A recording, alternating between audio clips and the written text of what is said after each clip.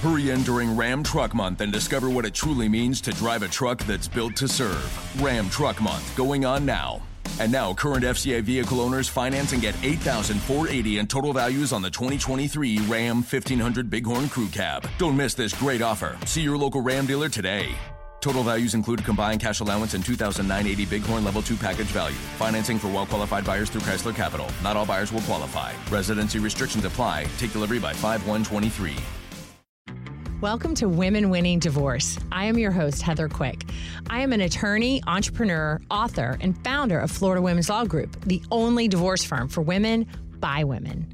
I love thinking big, thinking outside the box, creating creative solutions for women, and empowering women to win in all aspects of their life.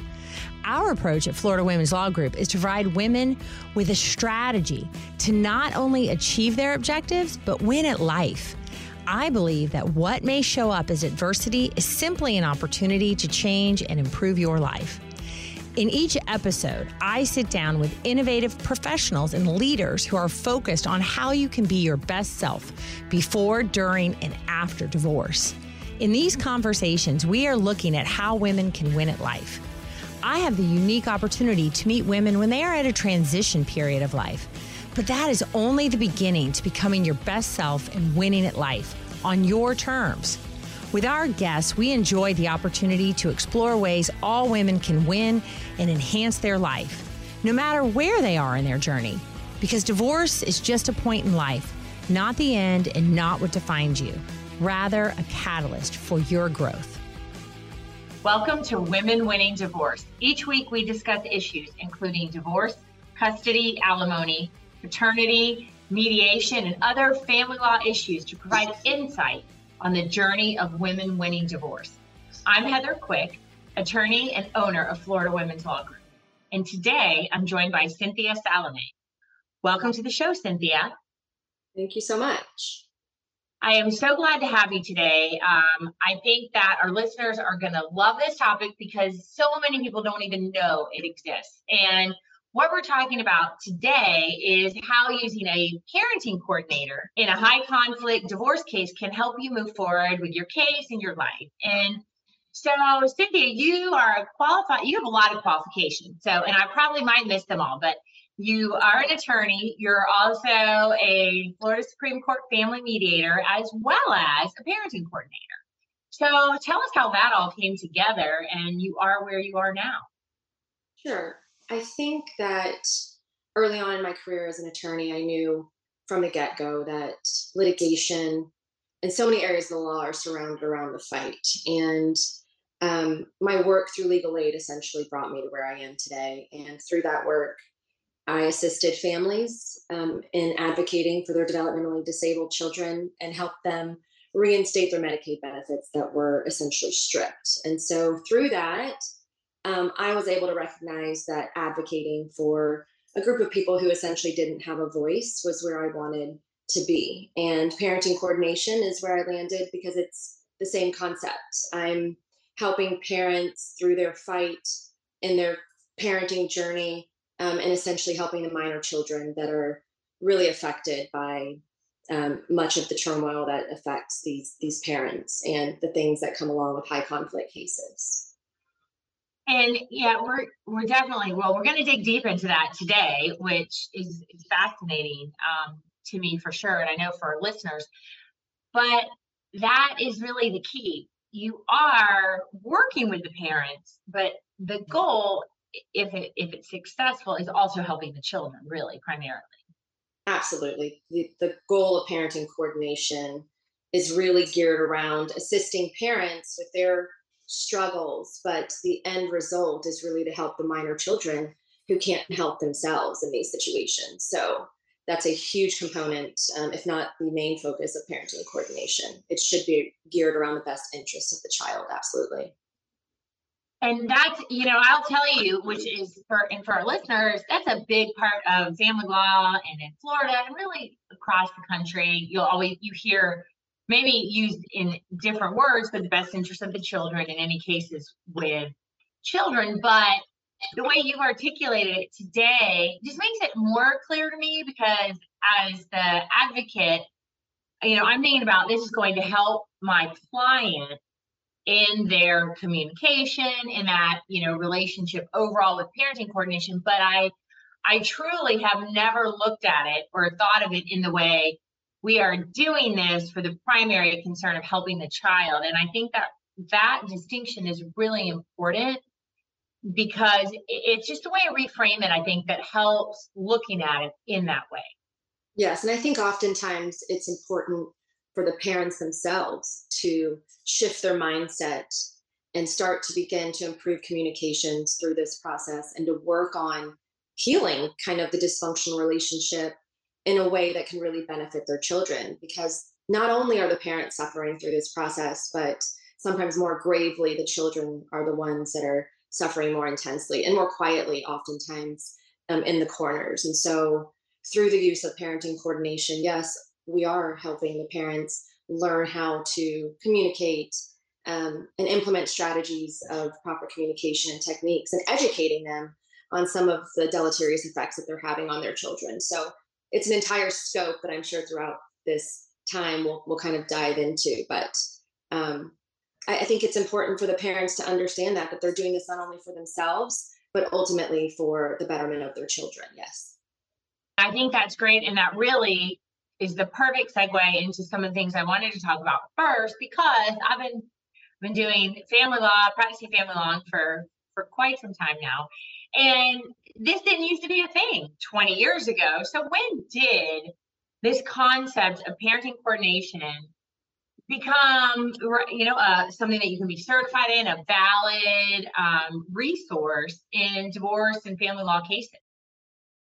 So there were early talks in literature, probably back in the 1980s, that date back to the 1980s, where our family courts recognized a need for a resource other than constant litigation for this 10 to 15% of cases that were so highly litigious. But it really wasn't until the early 2000s. I think Oklahoma was the first state to enact parenting coordination, and then Florida, which is where we practice, implemented parenting coordination in 2009. So still a relatively newer area of the law. At least when I began, it was only a mere few years old. And so talks were being had, but it really hadn't been enacted until the 2000s. And let's talk a little bit about that, because the 10 to 15% of cases, because this parenting coordination is not necessary for everybody.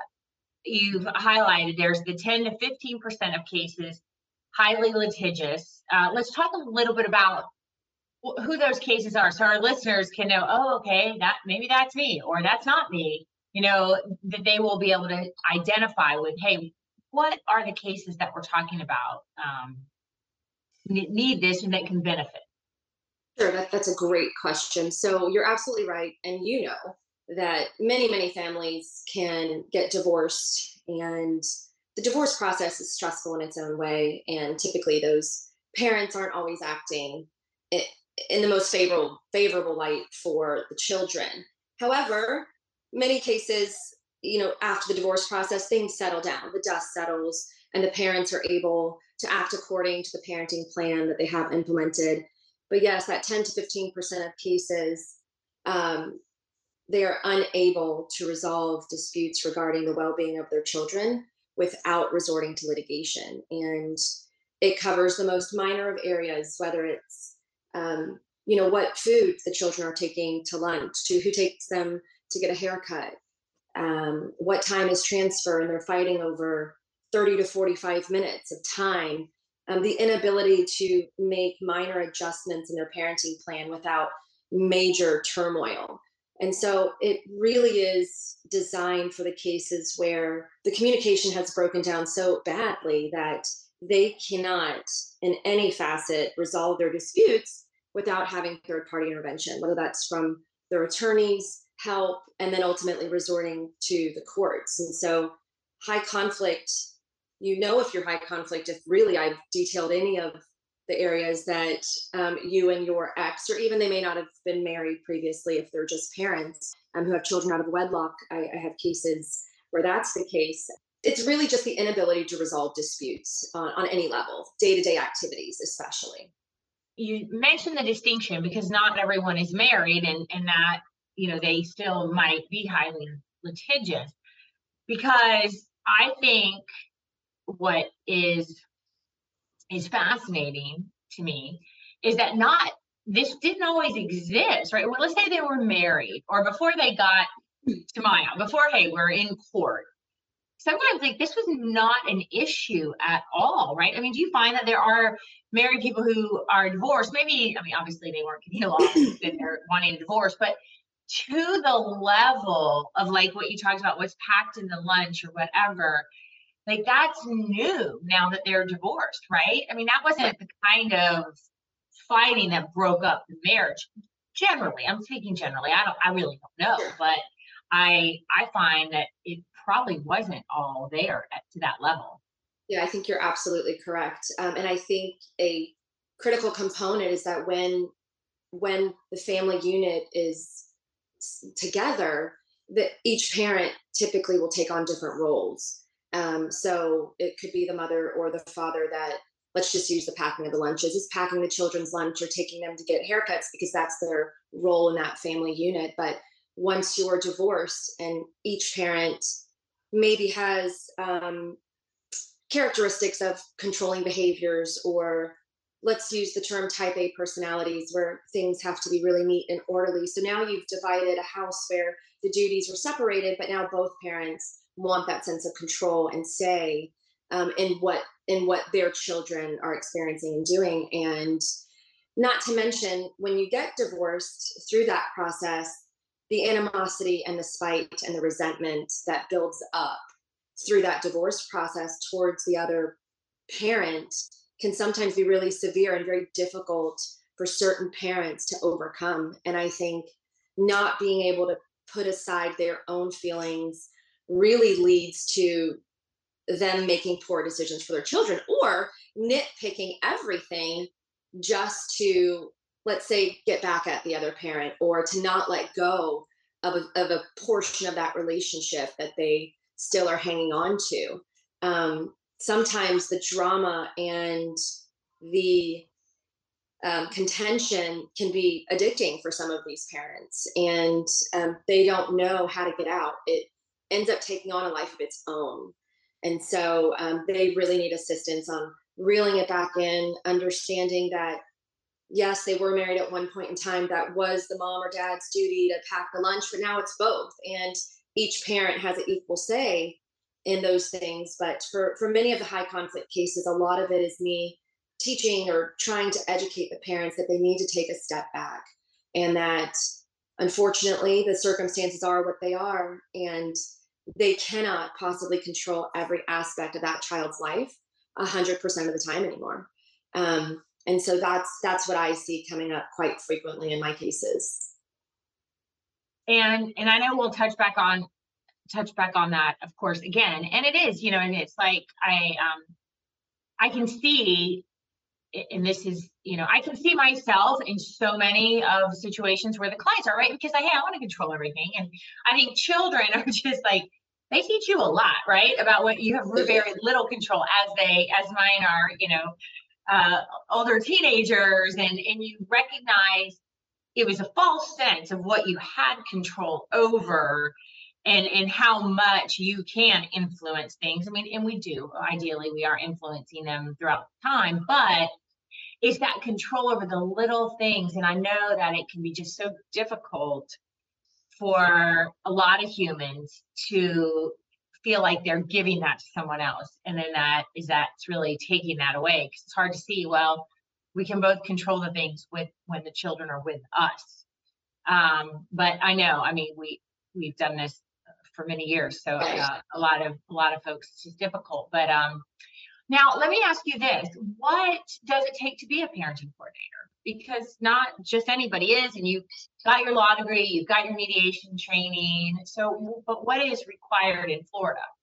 Okay, so in Florida in particular, there are certain professional requirements, and then there are certain training requirements. You can be a licensed mental health counselor with a PhD, essentially a a licensed physician who's certified under the Board of Psychiatry or Neurology, and then, like myself, have a Juris Doctorate, so an attorney who is in good standing with the Florida Bar.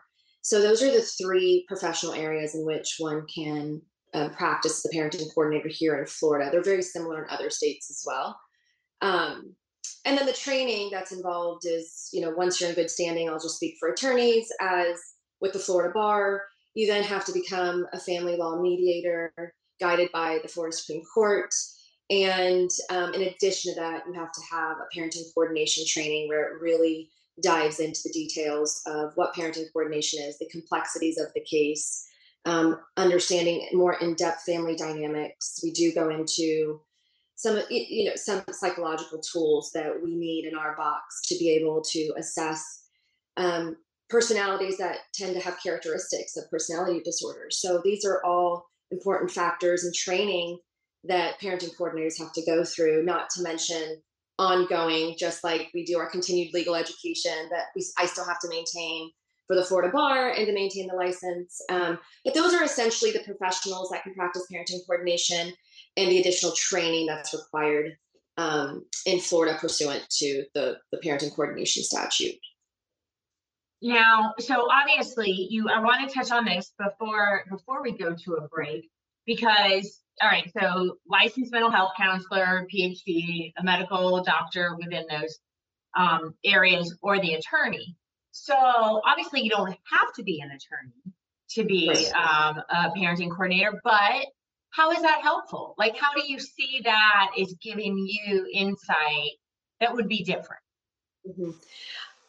I think it is a huge advantage for the clients to have an attorney who is trained in the law to assist them throughout the parenting coordination process. So much of what I do in my practice is helping the parents implement their current court orders or their current parenting plan. And as you know, Heather, that creating parenting plans, you try your very, very best to not leave any holes, but it is virtually impossible to create a parenting plan that doesn't have gray area. And so having a deeper understanding of the law and the intent behind parenting plans is a critical component for any parenting coordinator to be effective in what they do. If you're not confident in your skills of interpreting court orders or helping the parents understand the intent behind certain excerpts in the parenting plan, I think it can muddy the waters for these parents who are already looking for ways to create chaos. So if there's a gray area in the parenting plan, something for an attorney, we could look at that and say, that's absolutely not what that excerpt was intended to do or say. You're really trying to find holes to create controversy and to try and argue a point that really doesn't exist. And so from my perspective, I don't know if I would be confident as a parenting coordinator if I didn't have the legal background that I have. And we're able to offer, as an attorney, are able to offer what the ramifications are for not following through at this point to parenting coordinator recommendations and what that journey for them looks like.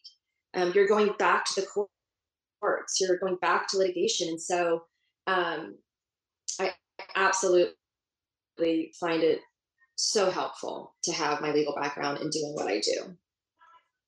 Well, that is great. It's a great time to take a break, but so very helpful, because now we know the three kind of areas where we're going to see these professionals come in and that benefit with your legal education. So we're going to take our first break, and when we come back, we are going to talk about what exactly is a high conflict case in a little bit more detail. And we're going to talk about how you get set up with a parenting coordinator. While you wait, please visit womenwinningdivorce.com to subscribe and check out our resources. And if you are enjoying this so far, we'd appreciate you leaving us a 5-star review. We will be right back. Welcome back to Women Winning Divorce. Today we are discussing using a parenting coordinator in high conflict divorce cases and how that can assist you moving forward with your case and with your life. And our guest today is Cynthia Salameh. And before our break, we were discussing what parenting coordination is and the qualifications needed.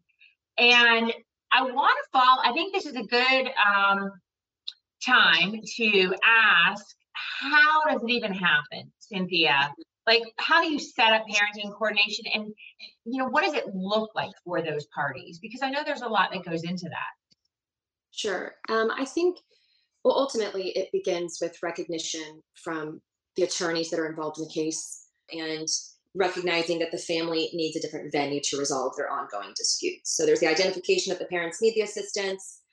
There's typically a court order that follows. I only accept cases that have court orders. I think it's too easy for these high conflict parents to get out of the process if there's not a court order. Really keeping everybody accountable, not only the parents, but the parenting coordinators as well. So there's a court order.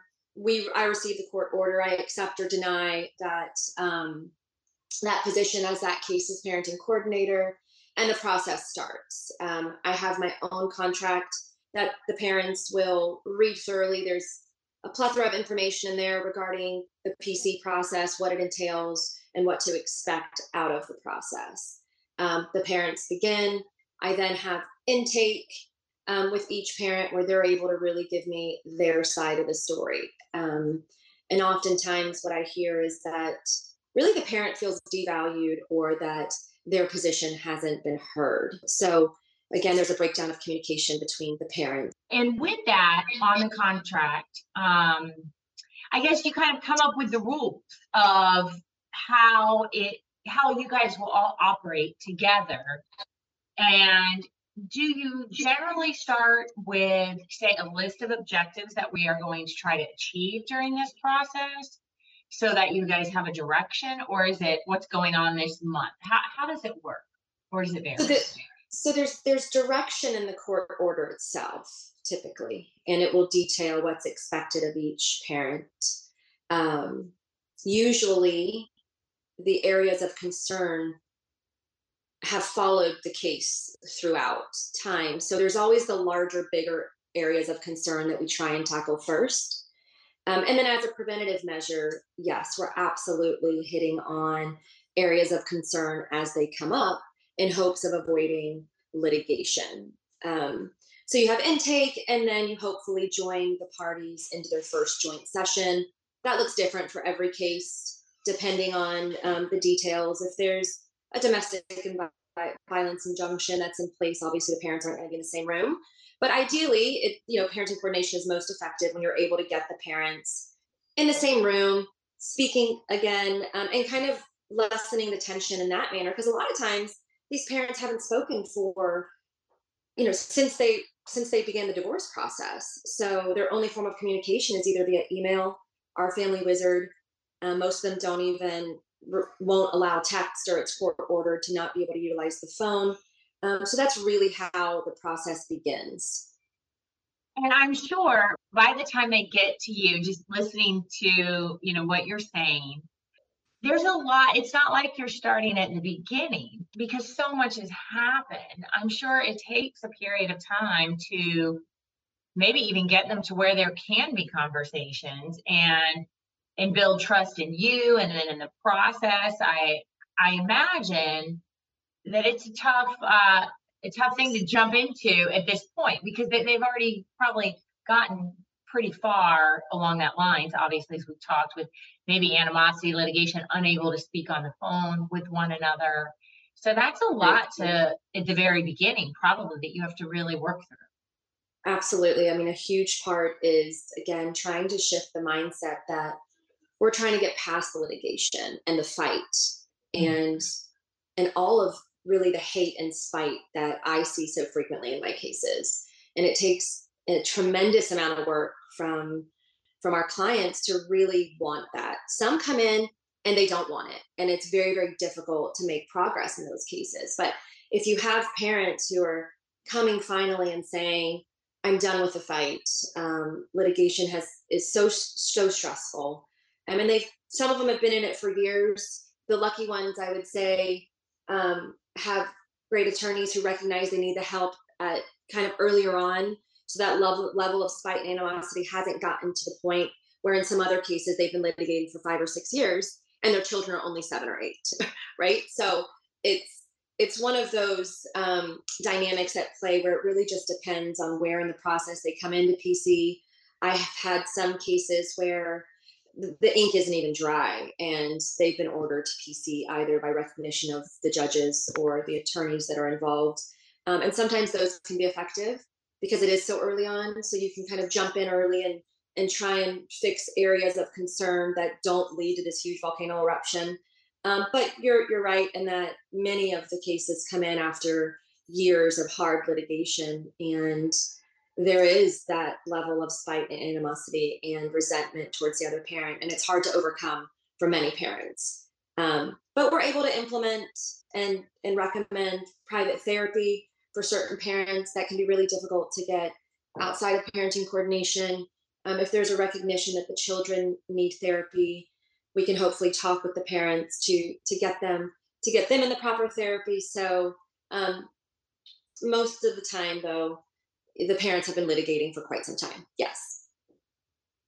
There's also, I think there comes a time for, and even for most of my clients, but for the majority of clients, they recognize they don't want to be back in court, right? They may not be excited about having to improve that communication, but they see that as a better alternative than to be in front of the judge and the lawyers, and just that's so unknown. Versus if you can work together, at least you are playing a part in potentially a solution versus the complete unknown, right? Yes, absolutely. And I think that's, and I do share that with the clients. Like, you've got to be like, I mean, hey, you're paying me to go, and this is our job as our lawyers to go for you, but there's got to be a better way, because this ends up, even when there's an answer, and even say it's in your favor, it's just never ending. And it does, unfortunately, nothing to improve communication or those feelings of animosity and anger, resentment, all of that. Like, none of that gets cured by, a result by the judge, at all. Right. No, I think, yeah, we know that litigation actually exacerbates those feelings, and it increases the levels that the parents are feeling, and those levels of resentment. So it's the opposite. So parenting coordination, we hope you can get in and work in a different manner to help the families. And it's not about posturing or setting yourself up for the next litigation. It really is supposed to be more of a healing process where these parents can express their concerns and hopefully come together and say, we need to start making some decisions for our children, because they're being affected by the inability of the parents to be able to even communicate or see each other at a basketball game, to where you can cut the tension with a knife, right, between the parents, and all of the effects that these children are having by the parents' inability to communicate with one another. And so it is a very different process than the litigation process. But it's important. And as you and I, Heather, work together, it really is a collaborative effort between I'll reach out to the attorneys and just give them a heads up on what's happening, or if their client isn't abiding by PC recommendations. Because oftentimes in the PC process, a parent will say, oh, the parenting coordinator's biased. She's not making recommendations in my favor, when ultimately it may be that client may be the culprit of many of the problems. And so that's now surfacing in a different way for this client. And so really having the attorneys there to help the parents in a legal aspect, along with the parenting coordinator, is really important for PC success, in my opinion. And I think you're right that it is a collaborative effort. There's no doubt. And it's helpful because then the client, they're going through it with you, and sometimes they do want to reach out to the lawyer. Well, what does this look like? And, then we can say, well, this issue may or may not go your way, but, I think that's why it is a process, because you just have to engage and keep doing and participating. And unfortunately, and me, because I am an advocate for all my clients, and I know they're doing the best that they can. And so I see that as, it can be difficult if you believe that other person is not really engaging and helping it move along, it can be discouraging. But I still think probably less discouraging than, a hearing most of the time. I would say, and it's probably 95% of the time, but at least 90% of the time, you are better off being kind of unhappy, not loving maybe certain things you're moving through in parenting coordination than taking that to a judge. Yes. I just think that overall, because there's a time for litigation, there's a purpose for that. But then once it comes up with these details that are a big deal, and I understand that to each parent, and the course is not going to have the time or patience to deal with the parents' feelings about what sport they're going to play, what, camp they're going to go to, the school, the babysitters, but things that matter to the parents, I know, but it's just not even always the best venue with the judge. And I've seen judges, and I know you've heard stories, just yell at people, which I don't think that's helpful at all either. But it happens. It has happened in the past. And that then you get nowhere, right? And you spend all your money on your case and your attorney, and then you're like, wow, now we just got yelled at and we haven't made any decisions. Now I think that, the parties that are in that, do you see, I think you mentioned it briefly. Clearly you're going to see things sometimes that indicate maybe there are personality disorders. Mild, obviously we know that can be, from mild to extreme, but that may contribute to just the constant high conflict. Yes, to speak candidly, I would say more often than not, it's apparent that one parent or the other definitely has characteristics that are consistent with personality disorders. And like you said, it can vary from minor to extreme, but it presents itself fairly quickly in the PC process. I think a unique portion of parenting coordination is that I'm able to really see the whole picture, and I see conversations in real time. I see the interactions between the parents in real time. I often monitor to ensure compliance of parenting plans and communications and things of that nature. But as you're monitoring in real time the communications between the parents, it becomes very apparent oftentimes that there's one parent that may be the main culprit, so to speak. Oftentimes it really is both parents. I don't think I have many PC cases where it's really just one parent doing all of the doing. It's typically both parents doing this dance and having this dysfunctional dynamic that they just can't get out of. But yes, there are tendencies and traits that come out for PC, is that the parenting coordinator can see the whole picture. Whereas for you as an attorney, we are trained to advocate for that client fiercely, and you're only kind of hearing the one side of the story. But that's not, even though I'm an attorney by trade, that's not my job as a parenting coordinator. And so I'm able to assess the situation in a very different light, because I'm seeing the good and the bad of both parents as they're coming through. Who's following recommendations? Who's willing to take the proper steps to get the personal help? Who's not? Who's resistant to recommendations, and why? And so you really get a good idea of who's really perpetuating this ball to keep going, as opposed to wanting it to stop. Some parents come in, and I'll have one parent and they're done with litigation. They want out. They need assistance. Please help. And the other parent's not ready. They want the fight. They want it to continue. And so it's helping them get out of that dysfunctional dance that I call it. Yeah, that's a great word for it, because I was thinking pattern, but it is a dance, and it's just, but they need a new way in which to operate. So now there's a good time for a quick break. And when we come back, we're going to talk about confidentiality, why that's so important, and how it really plays a part in parenting coordination. And while you wait, we encourage you to visit womenwinningdivorce.com and subscribe to the show, check out our resources, and please leave us a review so that other women can find this show and this content. We will be right back.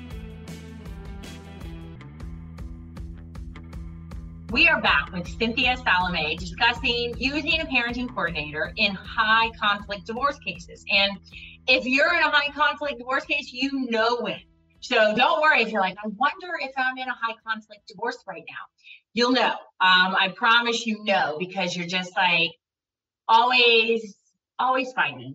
There's just never a meeting of the minds and an agreement. And if you're just joining us now, please go back and listen to the beginning of the show, and then you'll know if it's you for sure.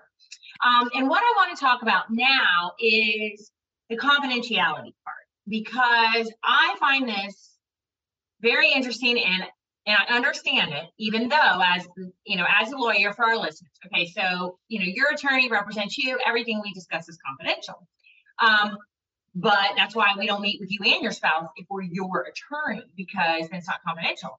And as attorneys, we're like, oh well, we want all these people you work with to be a great witness in trial, or when we need to go back, because we tend to think we'll probably be back in court. But and this does apply to mediation as well. We're not, we certainly have episodes on mediation, which our listeners can find, but there's a lot of similarities that can occur. So let's talk about why confidentiality is so important in the parenting coordination context. Sure. So confidentiality out of the gate such an important part of parenting coordination. In most cases, it's a critical component for PC success. Ultimately, the goal of parenting coordination is to offer the parents a different venue and to kind of set the reset button. Because like we mentioned previously, they've been litigating and it's an opportunity for them to get out of the system, to have a different venue, to begin hopefully making decisions amicably for their children's sake. And it can offer a sense of peace to certain parents as well. And so if parenting coordination remains confidential in the manner in which it was intended, there should be very little posturing from either parent to set up for the next stunt or the next hearing. I'll hear oftentimes from my clients who have been in the system for so long that I don't trust him or her. This is just another way for him to set me up, or they're going to use this in litigation if I tell you A, B, C, or D, or whatever the situation might be. So by keeping the process confidential, it's less likely that the acts of what these parents are doing are going to lead to litigation, because I can't speak about certain things that happen in PC, and neither are they able to. So it really just offers kind of a fresh start. And nobody has this sense of that we have to record everything. When you're litigating, you're recording every correspondence. Some of my clients will come in with files of past emails and threads. So it really just is an opportunity for them to have a reset button and understand that the process is not intended to lead them back to court. It's the complete opposite. And that's why confidentiality has been implemented, or the idea of why you want PC to be confidential. And are there, because that does make sense to me, even though, of course, I'm always looking at who is going to be a good witness, who can be a witness to the judge, right? To say, no, my client is not the bad guy, right? They're the innocent party, because that's, of course, what I'm looking for on behalf of my client. But I think if they know, that begins to build a level of trust, right? You can't go into the court pointing fingers and saying they're not cooperative, they're not being helpful. Mm-hmm. Absolutely. That's the intent. That's the intent. So tell us what can happen. And so, as a parenting coordinator, you're giving your best, and you're on a case for 2 or 3 years, and the same behaviors are present, and one parent or the other hasn't had the parental growth that you were hoping for at a certain point in the PC process, and the same problems are flooding the family consistently. At that point, as a parenting coordinator, there are times when I can see, or I have had a court mandate me to speak with respect to why is this family still having all of these issues. They want to know who's the culprit, who's not following your recommendations, whose behavior keeps leading them back to court when the courts don't have the resources to continue hearing these cases on really just minor matters. And so there are excerpts in the confidentiality statute that I think are valid. I don't like orders. I've received orders where confidentiality is completely stripped from the onset. To me, I think that that's just utilizing the PC process as a pawn to set up for the next hearing. So inherently, we want PC to be confidential. There are absolutely certain cases when they are at this level of high conflict that the courts want to know. The judge wants to know, why are you guys back? Why are you in front of me again? And Cynthia, tell me, who's not abiding by your neutral third party recommendations, and why do they continue to come back? It's seldom, but it does happen. And it depends also on the judge presiding and what they want to know, and how long the case has been in front of the court, right? How many times have they appeared? So right, I think if yeah, because for our listeners, really once you're in court, the judges, they typically stay in that division. So you're kind of stuck with that judge, and you may have been seeing that judge for the past 5 or 6 years, and they don't forget. Even though you think they do, there are some cases that they just don't, and they can. And usually, what I've seen is, and if they remember you, it's usually not a good thing. That I do know for sure when I've had cases, and the judges are like, no, I do remember you, and you guys there are awful, blah, blah, blah. You can't get along. That's not good. I don't ever want our clients to be in that position, but you're going to be going back before that judge and, saying, hey, when are they going to retire? Like, that's not a great strategy either. I think your children will probably be 18 before then. So that's, I think, and I can see a good and bad. I'm not really sure it's appropriate for a judge to break the confidentiality that, you as the three of you engaging in parenting coordination have agreed to. Right. Because it's always going to influence a decision the judge makes about the individuals. Right. Sure. And even though my client may be like, yeah, well, I want them to know and think badly about this other person, but the truth is, well, the next time it'll be you. And now they're taking personal kind of things about you to make decisions. And I don't always think that's the right way to go, because you're not maybe in your best self of who you really can be when you're in this high conflict dance. Like you said, I think that when they're in that situation, they're certainly not always presenting as the best person that they can be. Sure. And so, we're seeing not always their best. Right. And I would say for the vast majority, 99% of the time, even if I'm mandated to speak about, let's say, why the PC process hasn't been successful, we're still not allowed as parenting coordinators to give the details. There's just exceptions based on it's giving the details of the behaviors that are involved. Mm-hmm. So I would never, let's say, go into court, nor do I think a judge would mandate me to give specifics about the conversations that we're having in PC. It's mostly just an overall scope of why hasn't it been successful, and what are some behaviors that are leading to this. But again, 99% of the cases, confidentiality is upheld, and that's what leads to the success, because the parents are able to take a deep breath of relief and say, I can speak candidly and openly with you in hopes that you can help. But they have to want the help. And so, right. Yeah. And now, and I believe it does really take two.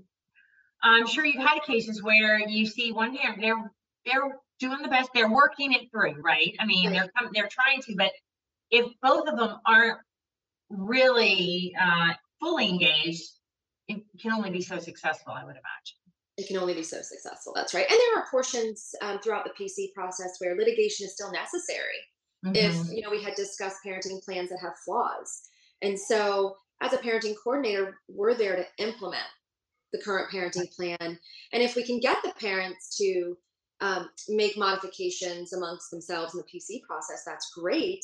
But if they're on opposite ends of the spectrum on what that modification needs to be to detail a portion of their parenting plan that isn't explicit, and I can't get them to a meeting of the minds, well, then the attorneys have to be involved. And I think the courts know that, and the judges know that, and the attorneys know that. There's only, really parenting coordination is trying to help improve communication between these parents where they are able to come up with agreements that work for their children, and for their children at that point in their lives. Sometimes parenting plans are 3, 4, 5, 6 years old, and the children aren't 2 anymore. They're now 8 or 10. And so there needs to be some change that needs to be made to the parenting plan, without having to resort to litigation, without having to resort to the judge having to decide on everything. And so that's a great portion of PC as well.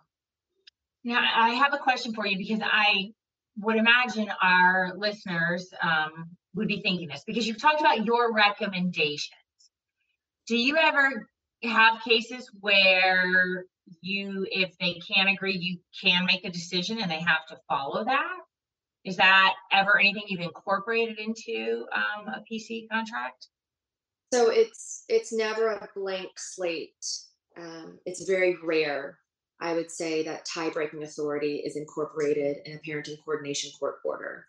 I don't think it needs to be in a parenting coordination order from the beginning, because again, you want parents to be able to improve communication and get to a place where they can make decisions for themselves. It's not a success in PC if you have the case for 10 years, right? The idea is that you're giving them the knowledge, the expertise, and the confidence to know that they can communicate with this other parent after divorce, that they can not like that person, but still work with them and make decisions that are best for their child at that point in their life, because children are ever changing and their needs change. And you have to discuss and talk about those decisions with the other parent that has 50% say. And so the PC success is when you can get parents for a little bit, set up Right. the proper foundation, and then you utilize the PC process as a preventative measure. And that's ideal. So I don't think that from the get-go a parenting coordinator should have tie-breaking authority, because I think that that's very subjective, and a parent's desires for their child varies from person to person and from family unit to family unit. So if it's a limited scope tie-breaking authority, I think that's fine. With, let's say, transfer times, if the parents can't agree, okay, well, that's not a make it or break it. I don't think a parenting coordinator should have tie-breaking authority on school decisions or medical providers or therapy for their children. I think that is really something that the parents themselves should be making. And so I don't love the idea of having tie-breaking authority, but I understand in certain portions of the PC orders where that may be necessary, but it's very, very rare, I would say. And I can see that. Again, it puts you in a different position rather than the collaborative, everybody working together, because now they know you get to make a decision. And I can see where it really kind of goes against the entire intent and purpose as it originally begins. But there are always those situations, and those things come up. But before we go, Cynthia, I would like to ask you if you can impart on our listeners what you have learned about divorce, and specifically things that would help women, as you've done this for many years, as our listeners are mostly women, and if you have anything that you can impart on them. Sure. I think overall what I've learned about divorce is that it shouldn't define a parent for the duration of their parenting life with the other parent. Typically, during a divorce, people aren't acting at their best moment or at their finest. And it doesn't mean if you had a bad spell of a year that defines you as a person or as a parent. It just means that you went through a rough patch. And as humans, we can understand that. We're not all perfect. And the human emotion can take over sometimes our better judgment. And so oftentimes I'll have parents with a great deal of guilt because their children have suffered greatly from the divorce and from the turmoil that the parents have kind of exposed them to. So I would tell women to give themselves a little bit of grace if they are in a high conflict situation. Know that some of it was in their control, but probably not all of it, and that there's a way out, that there's hope at the end of the tunnel, and you don't have to be defined by the moments of your behaviors of when you were going through that divorce. And so I try and let my clients know that grace is a part that we need to give one another and to start over. So. Oh, thank you so much. That's wonderful and just so very true. I agree with you on that completely. And thank you again for being on our show. We have reached the end, but it has been a pleasure discussing this with you. And I know that's been great information for our listeners. And you can find Cynthia at Diorenzo Psychology at drdiorenzo.com. And of course, that link and Cynthia's bio and all the social links will be provided in the show notes, so you can easily, reach out and find more about her and her practice. So thank you. Oh, thank you. It's been just a great pleasure. We've learned so much, and I look forward to talking to you later. Thank you. Talk to you soon. Bye. Thank you for joining me for this episode of Women Winning Divorce. My goal is to elevate your life and the way you are thinking so that you are best equipped to win at life. If you enjoy the show, please subscribe so you automatically get my new shows every week. And I would love to hear from you personally. Come join the conversation on social and join our Facebook group, Women Winning Divorce. We welcome your comments and suggestions. We want to bring you content that helps move your life forward. Women Winning Divorce is the place for an elevated conversation on how women can thrive during times of adversity in order to live their best life. Hurry in during Ram Truck Month and discover what it truly means to drive a truck that's built to serve. Ram Truck Month, going on now. And now, current FCA vehicle owners finance and get $8,480 in total values on the 2023 Ram 1500 Bighorn Crew Cab. Don't miss this great offer. See your local Ram dealer today. Total values include combined cash allowance and 2009 Bighorn Level 2 package value. Financing for well-qualified buyers through Chrysler Capital. Not all buyers will qualify. Residency restrictions apply. Take delivery by 5/1/23.